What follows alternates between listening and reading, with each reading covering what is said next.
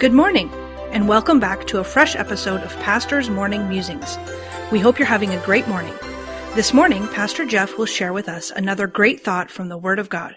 Pastor Jeff, where will we be musing this morning? Good morning. Today we'll be on a few different passages of Scripture, but we'll begin in Proverbs chapter number 3, verse number 5. Trust in the Lord with all thine heart, and lean not unto thine own understanding.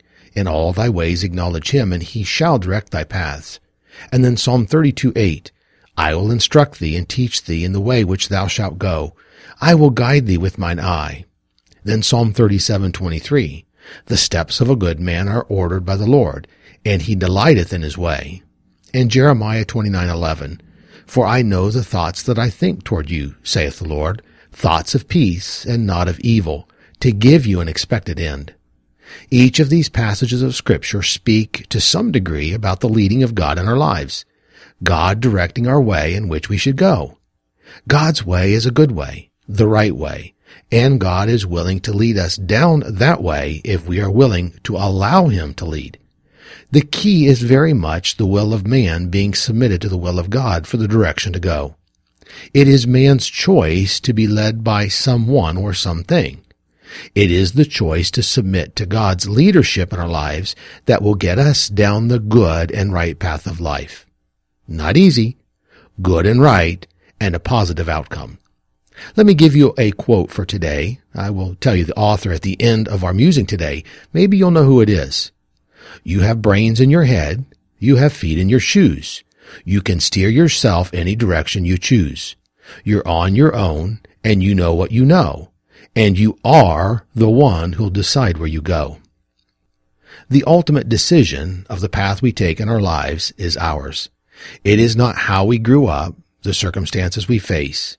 These are all contributing factors, not to our direction, but to our choices. I know there are those who do not believe in choice or man's free will to choose, but in reality we see choice and free will in everything in the world that God created. You cannot remove yourself from your free will. Free will is not something that is easy as we might think it to be.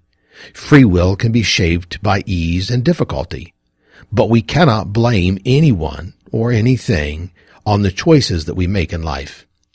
One day, everyone will stand at some point before God and give account for the choices they've made in their life.